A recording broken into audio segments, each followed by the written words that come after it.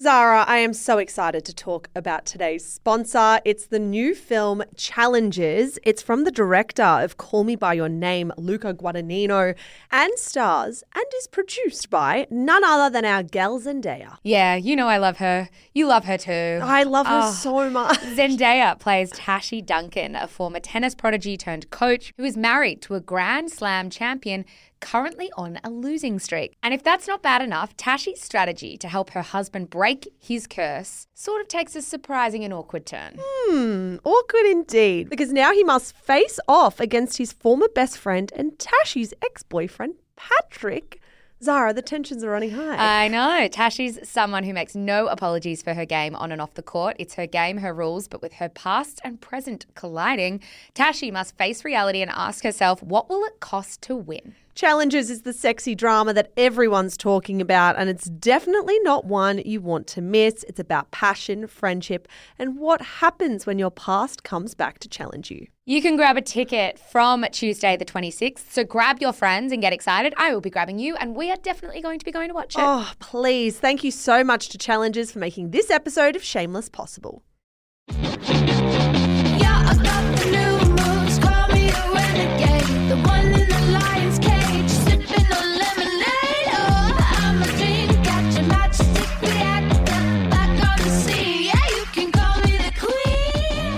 She's the woman you've likely heard disparaging remarks about since you were a little kid. So who is Yoko Ono, and what exactly was her influence over the most successful band in music history? Welcome to Scandal from Shameless Podcast, the stories of the biggest celebrity controversies revisited.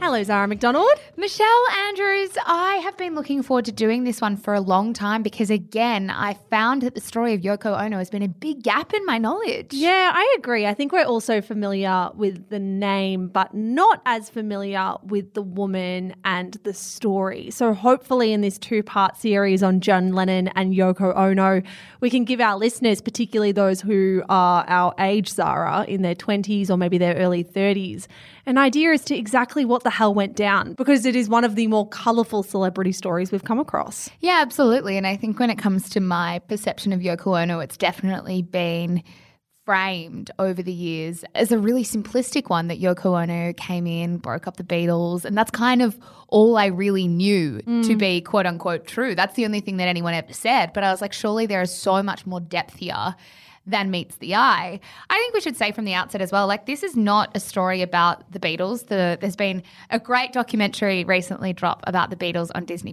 This is not that. There will be quite a bit of Beatles history in here, because to understand the influence of Yoko Ono, you certainly need to understand the influence of the Beatles.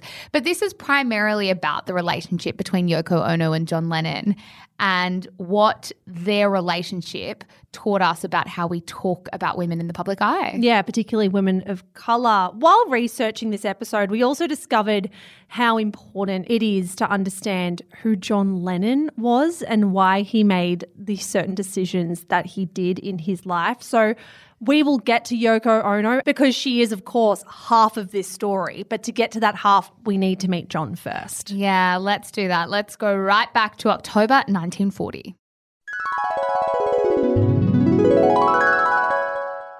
All right, Zara. So John Lennon was born on the 9th of October 1940 in Liverpool. His dad, Alfred, was a merchant seaman who was frequently away at sea during World War II.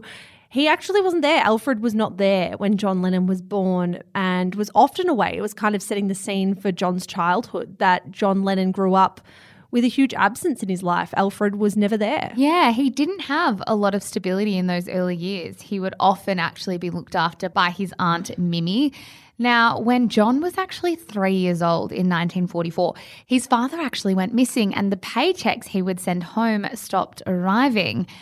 Strangely, this story, Alfred actually eventually came home 6 months later, but John's mother, Julia, was pregnant with another man's child. Now, during his mother's pregnancy, John went off to live with his uncle and his family for 8 months. So as we were saying, just that lack of stability there of parents who aren't always present in his life, even as a toddler. Yeah, parents who you could say might not be ready to be parents at all. Huge levels of upheaval in John Lennon's early life. John did go back to live with his mum and her new boyfriend in 1946. He was 5 years old and did not appreciate or warm to the new father figure in his life. He actually reportedly on one day walked over 2 miles to turn up at his Aunt Mimi's doorstep to get away from his mum's new boyfriend. So it's very similar to Marilyn Monroe, actually, this young child who doesn't know where home is. Yeah, absolutely. Now, when John was 5 years old, Alfred actually came to visit and took John on a holiday to Blackpool on the coast of England. Now, he had a plan to secretly emigrate with John to New Zealand, but Julia showed up to take John back. According to the biography John Lennon by Philip Norman, Alfred made John choose at 5 years old whether he wanted to go with his mum or stay with his dad. He took his dad's hand reportedly before panicking and running after his mum. That's just an impossible choice for a kid. Yeah, John said that his mother, and I quote, just couldn't deal with life. He actually ended up in the custody of Aunt Mimi, who was concerned for his welfare while he was living under his mum's roof. Now, as part of the research for this episode, we watched the documentary Imagine John Lennon, which collated over 100 hours of interview footage about his life. One interview actually showed his Aunt Mimi talking about raising her nephew. Here's a snippet of what she had to say about that time. It was my job to be there. He never came into an empty house.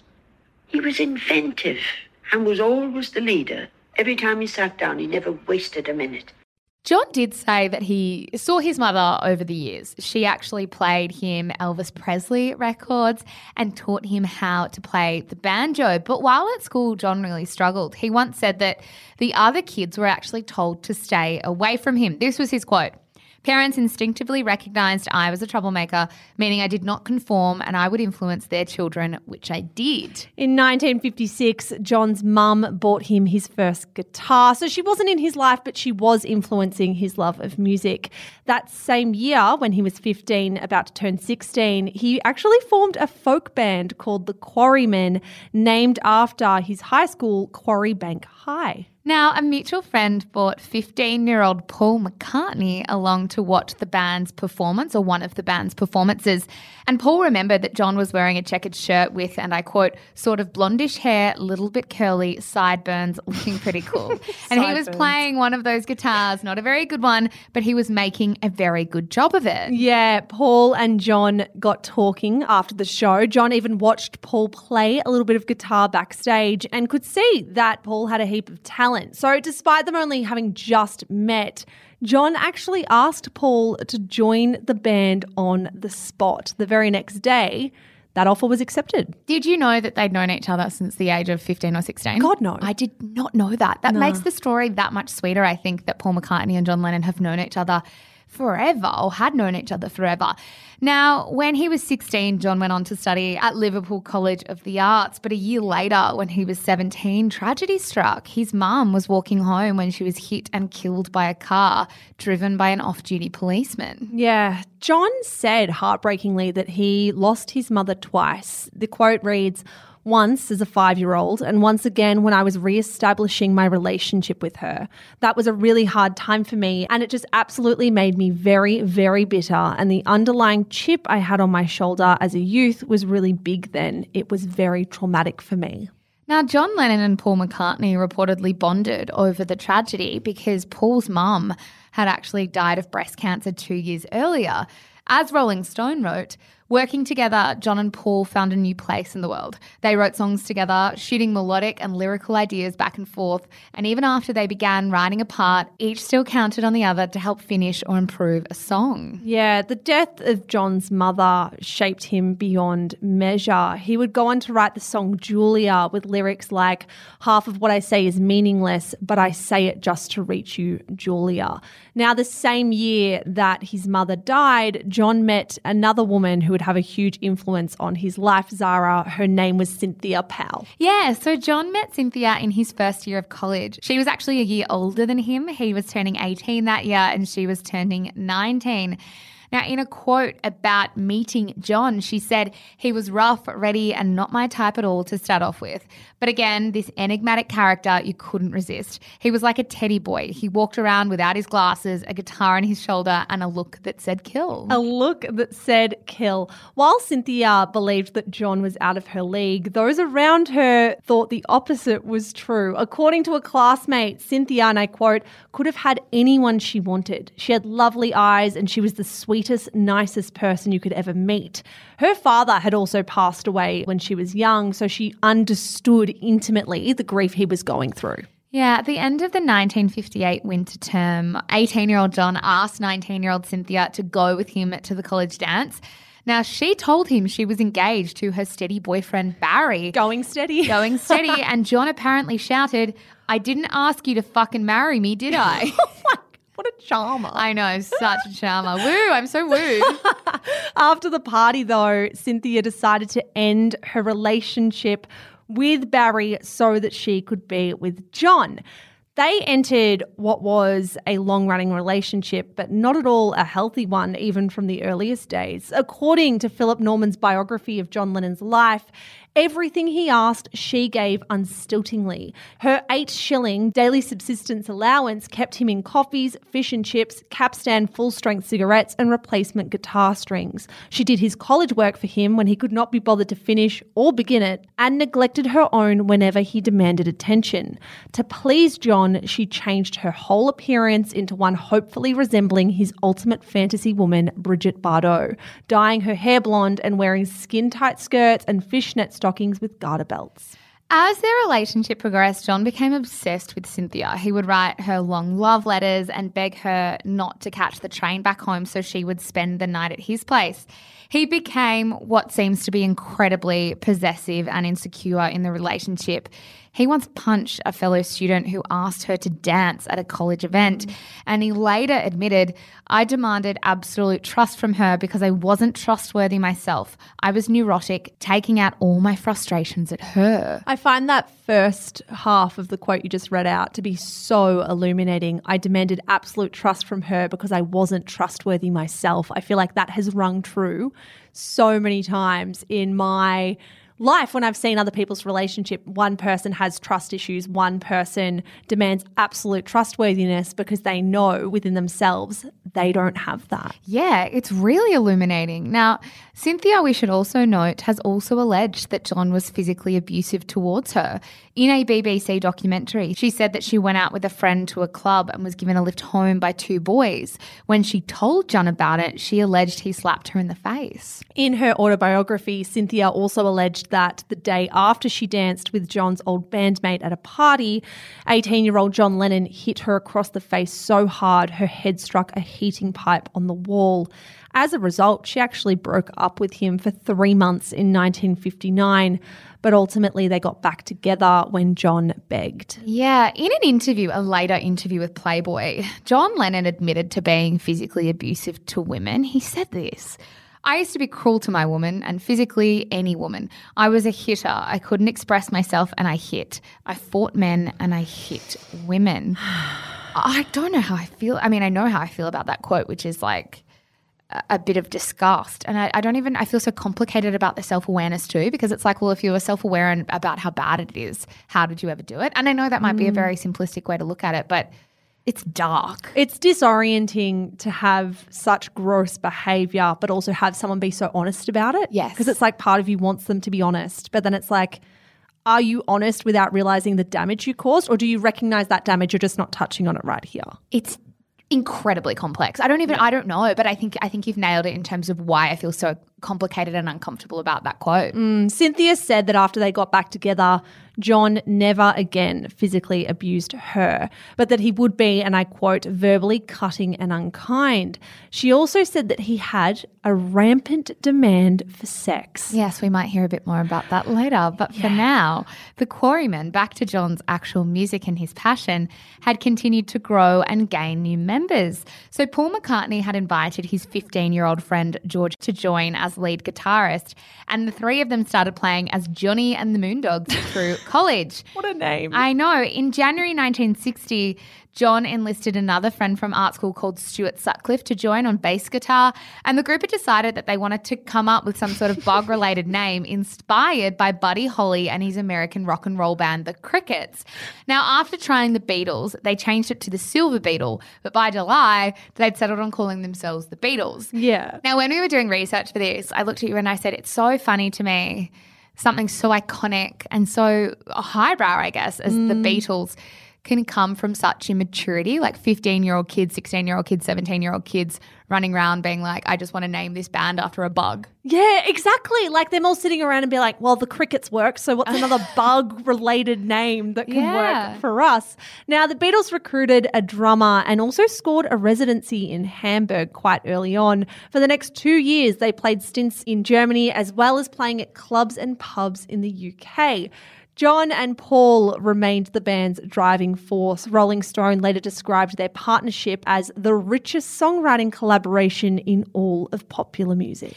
The band would often perform at this old kind of wine cellar turned music venue known as the Cavern Club. And in between 1961 and 1963, the Beatles were said to have played there 292 times. And I think it's looking back on stories like this when you get a sense of consistency and work ethic, when success makes a whole lot of sense. Yeah, like pounding the pavement. Yes, you can look at how quickly they rose, but also how hard they worked in such a short amount of time. I mean, 2 years and you're performing at one venue 292 times explains a lot. The Beatles' first real break came in November 1961 when John Lennon was 21 years old. Sitting at the back of the room in one of their performances was actually a 27-year-old local record store owner and music columnist named Brian Epstein. In the documentary Imagine John Lennon, Brian said, I was immediately struck by their music, their beat, and their sense of humour actually on stage. And even afterwards, when I met them, I was struck again by their personal charm. And it was there that really it all started. After the show, Brian offered himself up to be the band's manager and they said yes. Now, it took about 8 months for them to score their first recording contract under Universal Music Group, which is actually not that long in the grand scheme of time. After their first recording session in June 1962, their producer complained that the drummer that they had wasn't good enough, so the Beatles replaced him with none other than Ringo Starr. Brutal, but it had to happen. Imagine being the guy who just missed out on being in the Beatles. For every story of success, there's always one person that just missed out on it. Like, on the periphery who just got pipped at the post. I love it. But it wasn't always a given that the Beatles were going to make it. But it sounds like John Lennon, despite all of his flaws, did have this real leadership element to his personality. He explained in one interview, when the band was depressed, thinking that we were going nowhere and this is a shitty deal and we're in a shitty dressing room, I'd say, where are we going, fellas? And they'd go, to the top, Johnny. And I'd say, where's that, fellas? And they'd say, to the toppermost of the poppermost, and we'd all sort of cheer up. He fundamentally believed as well in what they were doing. There's another quote of his where he said, when I was a Beatle, I thought we were the best fucking group in the goddamn world, and believing that is what made us what we were. It was just a matter of time before everyone else caught on. There's a lot of Stevie Nicks about that quote. Like, I know we tend to now make parallels in some of these Scandal series, but I do think when you really start delving into people's stories and how they became celebrities and famous and successful in the conventional sense of the word, you do have these really common threads about people who really fundamentally believe in themselves and just know that they're going to make it. I think as well, when you're looking at characters like John Lennon or Stevie Nicks, you're talking about the 1 in 100 million people. There are going to be parallels in their personality. There's going to be reasons to draw on why these particular people made it. And I think a sense of belief was absolutely crucial in both stories. Zara, when we come back from the break, we are going to hear all about John Lennon's rock star Playboy rep. But before we get there, let's hear a word from today's sponsor.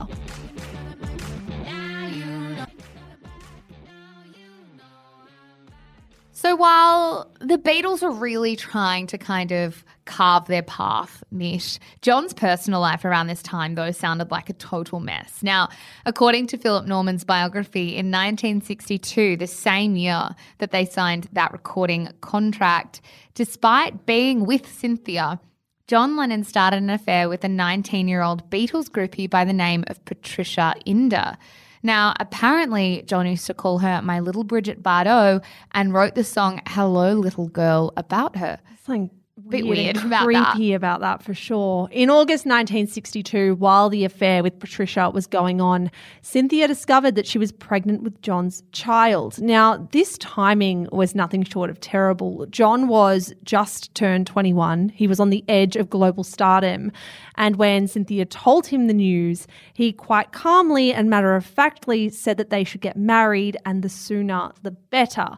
John was still penniless at this time. Sure, people were starting to recognise his skill, but he wasn't doing too well financially. So his Aunt Mimi gave him £10 to buy Cynthia a wedding ring. Now, what is most interesting about this story, Michelle, is that meanwhile, Brian, the band's manager, was actually trying to organise a simple ceremony while trying to also keep Cynthia's existence concealed from the public. Why did that matter? Well, it mattered quite a bit. Yeah. In that Philip Norman biography, this is explained. Brian's hasty study of pop star management had taught him one golden rule for young male stars and would-be stars. To win the devotion of teenage girls, they must seem to be footloose, fancy-free, and thus theoretically available to each and every one of their fans. Wives were a complete non-starter. Fiancés and regular girlfriends almost as risky, and boyfriends, of course, completely off the chart. John had to remain single in the eyes of the public in order for him to be a rock star. Yeah, on Brian's orders, Cynthia and their child had to be kept a secret from the growing legions of Beatles fans. Now, she did an interview with Fresh Air's Terry Gross in 1985 where she said if the main man in the group, John, was found to be married, then it might take away from that particular success. So I walked around pregnant for quite a long time hiding it. I'd wear very big, blousy clothes. In fact, I was asked many times if I was John's wife, and I had to refuse and say, no, I'm somebody else. When it came to the wedding between Cynthia and John, there were no wedding photographs. There was no honeymoon. In fact, the night that they got married, John played with the Beatles at the River Park Ballroom in Chester, while Cynthia kind of officially began her role of homemaker back at their house. A secret homemaker, though. It's so sad. I cannot imagine being told, okay, you can be John's wife, but you have to be hidden from public view and you have to be mistreated and completely discarded of. Yeah, you're not important in this story. And she was made known of that. Despite getting married and having a baby on the way, John reportedly kept the affair with Patricia going while simultaneously having another affair with a girl named Ida Holy. Now, it is clear, very clear with all of this, that he really struggled to come to terms with his new responsibilities as a husband and a soon-to-be dad and this rising rock star. Yeah, he has spoken about his philandering ways before. He once admitted, I did feel embarrassed walking around married. It felt like walking around with odd socks on or your fly open. Back to the band, though, less than a year after they were spotted by their manager performing, the Beatles released their first single. It came out in October 1962 and was called Love Me Do. It peaked at number 17 on the British charts. They were performing on BBC Radio. And by January 1963, just 3 months later, their second single, Please Please Me, hit number 1. Yeah, that's an insane level of success very, very quickly. From there, the Beatles went from strength to strength. In March 1963, they released their first album, again, only about 6 months after they released their first single. It was an album of the same title. It was the first of 11 consecutive Beatles albums to reach number 1 on the charts. Now, their third single, From Me to You, hit number 1 on the charts. Their fourth single, She Loves You, became the fastest selling record in the UK up to that time, selling 750,000 copies in less than 4 weeks. Wow. The Beatles had also carved out a very distinct look for themselves. They were performing in matching suits with chunky Cuban heel boots and mop top hairstyles. 22-year-old John was on tour in April when Cynthia gave birth to their son Julian Lennon. He actually missed his own child's birth just as his dad had missed his birth. Yeah, the Beatles were moving full steam ahead. That year, they played for some of the largest TV audiences the UK had seen. They performed for the British royal family and were front page news almost every day in major British newspapers. It was 1963 that we also saw a rise of a phenomenon now described by the media as Beatlemania. Yeah, US academic Christine Feldman Barrett once explained this was the name given to describe the ecstatic female-led fan culture surrounding surrounding the Beatles between 1963 and 1966. Now, it's really interesting reading about this time and getting kind of touch points on it from the people who lived through it. Novelist Linda Grant, who was 12 years old and living in Liverpool when she first heard the Beatles singles, said everybody was a Beatles fan. You just knew you were in the centre of the universe. The Beatles belonged to every teenage girl. I feel like I was there at the birth of pop music. The Beatles are the book of Genesis. I love that quote. This kind of wild fandom, though, bewildered the press and experts. One science journal reported the headline, Beatles reaction puzzles even psychologists. Yeah. I also didn't realise how quickly this happened. Like we said before, their first single was released in October 1962. We're talking about Beatlemania kind of exploding in 1963. Like that's less than a year later. That's insane to me. Yeah, it's like the reaction to One Direction on Heat. Like I remember growing up and Yes. seeing how people would respond to One Direction and kind of being puzzled by that.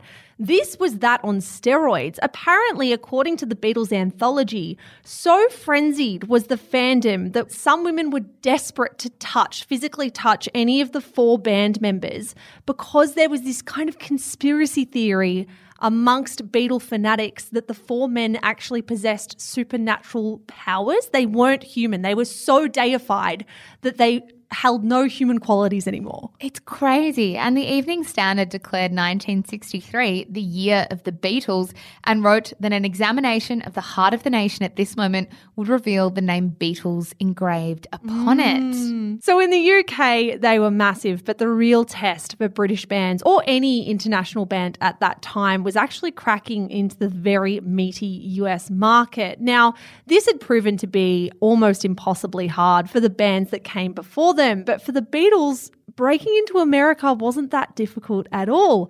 After one of their songs was played on American radio one time, people started going crazy for them. Yeah, they started requesting the songs. And I think Beatlemania was probably, 6 months behind the UK. It really hit the US in February 1964 when they appeared on The Ed Sullivan Show, which is a TV program that was watched at the time by 73 million people, or 34% of the country. Wow. And then suddenly, I guess you've got an entire country like the US split into 2 camps. Those who worshipped the Beatles and those who kind of scoffed at their long haircuts, the way they balked at convention and considered them, I guess, overrated. Yeah, who just didn't get the hype. Fast forward to 1966 and the Beatles were pumping out albums, tours and projects. By now, they'd released 7 albums and in the midst of all of that were also appointed as members of the Order of the British Empire by Queen Elizabeth. So things are going exceptionally well. That is, if I may, that is like 7 albums in 4 years. Yeah.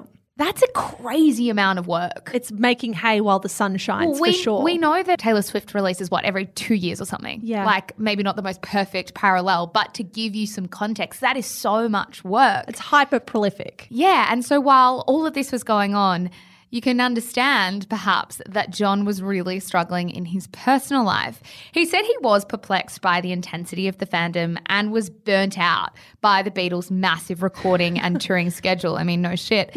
Looking back on this time, he said, "Don't you think the Beatles gave every sodden thing they'd got to be the Beatles? That took a whole section of our youth, a whole period. While everyone else our age was just goofing off, we were working 25 hours a day." Yeah, 25 hours in a 24-hour day. I actually don't even doubt it. They definitely found an extra hour somewhere. John was still married to Cynthia, but later told Rolling Stone that the band was living a very wild life on tour.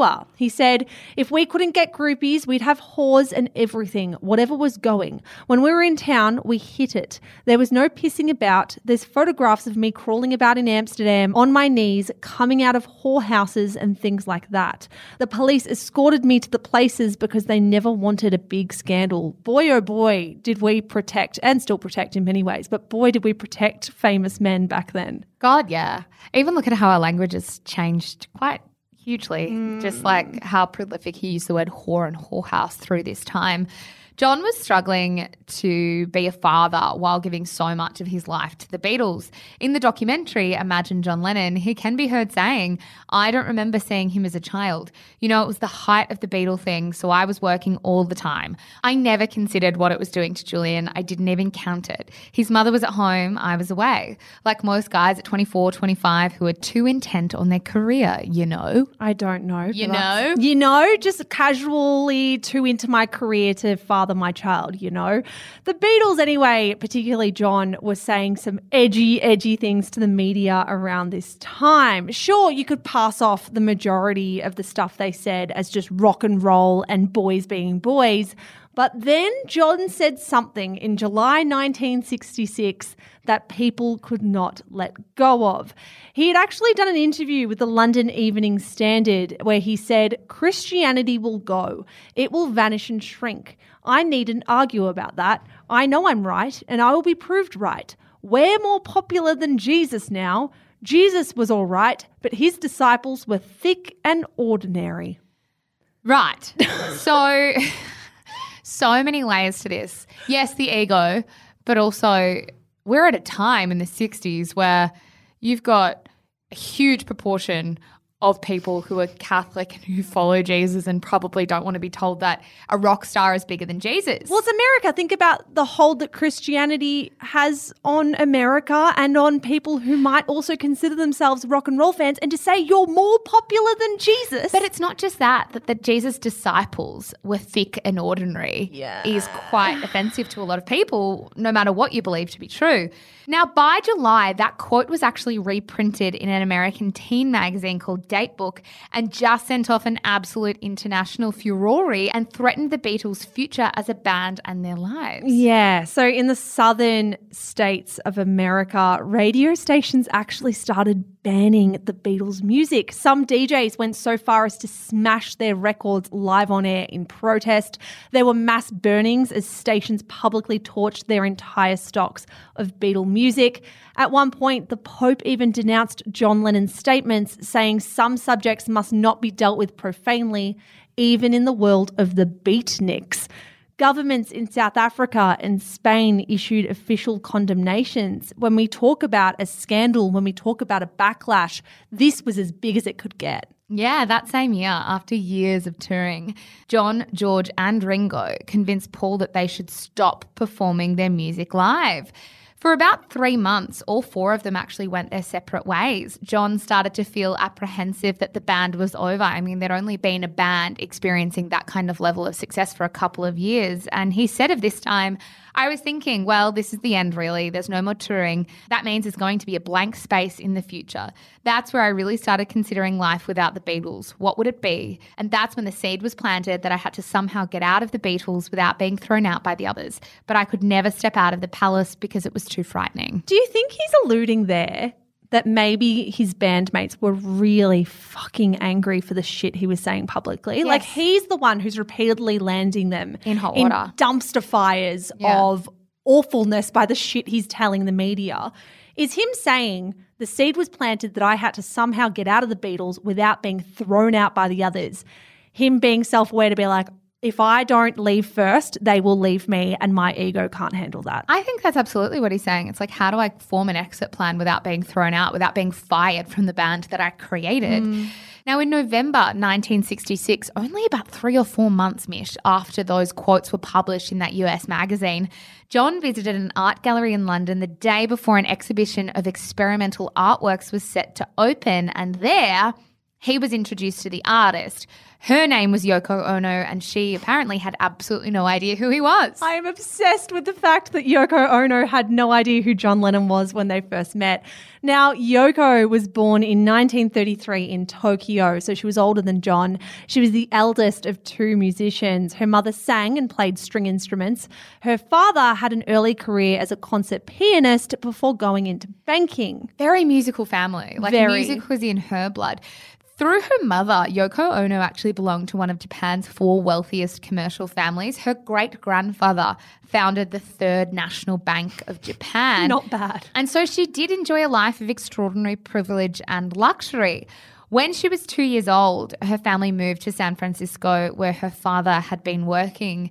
But soon after, they all actually moved back to Japan to escape the wave of anti-Japanese sentiment that swept the US following the Japanese attack of Pearl Harbor. Now, there is a misconception that Yoko only turned to music after she married John Lennon, but in reality, and as we just touched on in her childhood, she had trained to become a musician from the earliest of ages. As the New York Times later wrote, Yoko's dad, and I quote, was determined that his daughter would fulfill his own musical dreams, going so far as to measure her hands at night to assess her future as a pianist.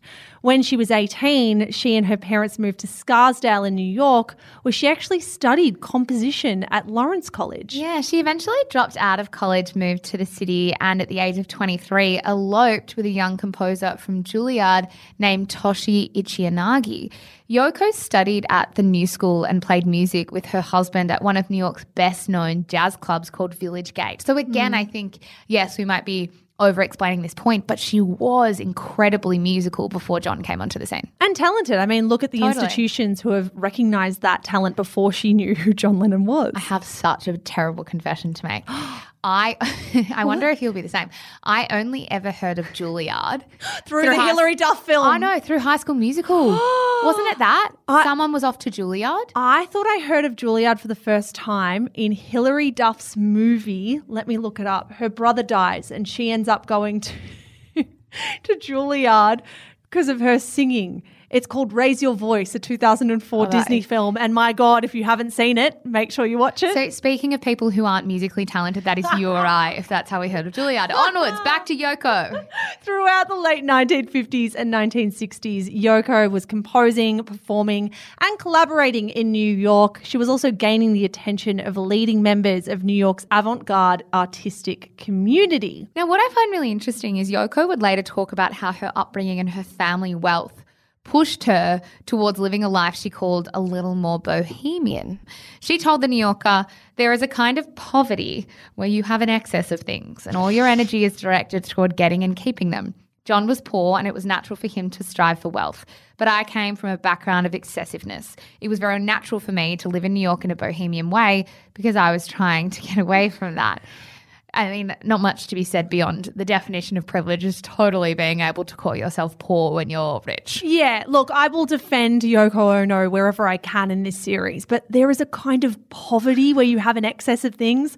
There is not a kind of poverty there. That is just a woman or a person with too much privilege trying to find an edge in it. I think like rich people feel self-conscious of their own glossiness. Well, they're trying to find an identity outside the wealth. Yeah. And it's like, it's okay. It can be your identity if you want it to be. We don't mind. Now, her New York lifestyle caused a rift with Yoko Ono's parents, and she soon broke away from that privileged background. She actually supported herself by working as a waitress, then a public school teacher, and finally as an apartment building manager. Things weren't great in Yoko's marriage pretty early on, to be honest. By 1962, she and her husband had filed for divorce. She returned home to live with her parents in Tokyo that year, and her experimental work was actually not as well received in Japan, and she became clinically depressed. Her parents actually committed her to a mental asylum around this time. Yeah, as one of Yoko's dear friends, American filmmaker Anthony Cox travelled to Japan and successfully helped secure her release from that mental institution. Now, Anthony Cox and Yoko Ono went on to fall in love and got married that same year, 1962. They ended up getting the marriage annulled very soon after, but then rekindled and remarried in June 1963. 2 months after that, in August, Yoko gave birth to their daughter, Kyoko. As you can probably imagine, the marriage quickly fell apart again, but they actually decided to stay together for the sake of their children and their careers. In 1964, Yoko actually unveiled her famous performance work called Cut Piece, in which she would sit alone on stage in her best suit with a pair of scissors in front of her, and she would allow viewers to cut a piece of her clothes off to keep. She also published her breakthrough conceptual art book called Grapefruit. 2 years after that, in 1966, Yoko made the decision to move to London. There, she held one of her more eccentric art exhibitions, which included an installation called Apple. Essentially, it was a green apple sitting on top of a plexiglass pedestal. The day before it opened to the public, guess who came by? John Lennon came by, and this was the first time that John and Yoko had met, and she wasn't impressed with how he behaved. She later recalled to MoMA, he saw the apple, he didn't say anything. He just grabbed it and bit it and looked at me like, there. I was so furious. I didn't know what to say, and it all showed in my face. How dare this person mess around with my work? So he just said, I'm sorry, and just put it on the stand again. Yeah, Yoko and John did not exchange phone numbers. John went back to be with the Beatles, and they released their biggest album yet, Sgt. Pepper's Lonely Hearts Club Band. Yoko kept working on her experimental art, but within 3 years, almost everything would change. Not only would John's marriage to Cynthia end, so too would his involvement with the band that started everything. And for that, Mish, the public wanted someone to blame, and that person was Yoko Ono. But all of that is coming on next week's episode of Scandal. Next week's episode of Scandal, we will see you there. There is a lot to cover. Yeah, there he is, guys. Thank you so much for listening to part 1 in this 2-part series. We have so much to cover next week as well. Thanks as always to our researcher, Justine Landis-Hanley, for helping us pull this one together. And if you guys want to hear more from us, see more from us, we are on Instagram at Shameless Podcast. Guys, thank you so much. We'll see you later. Bye. Bye.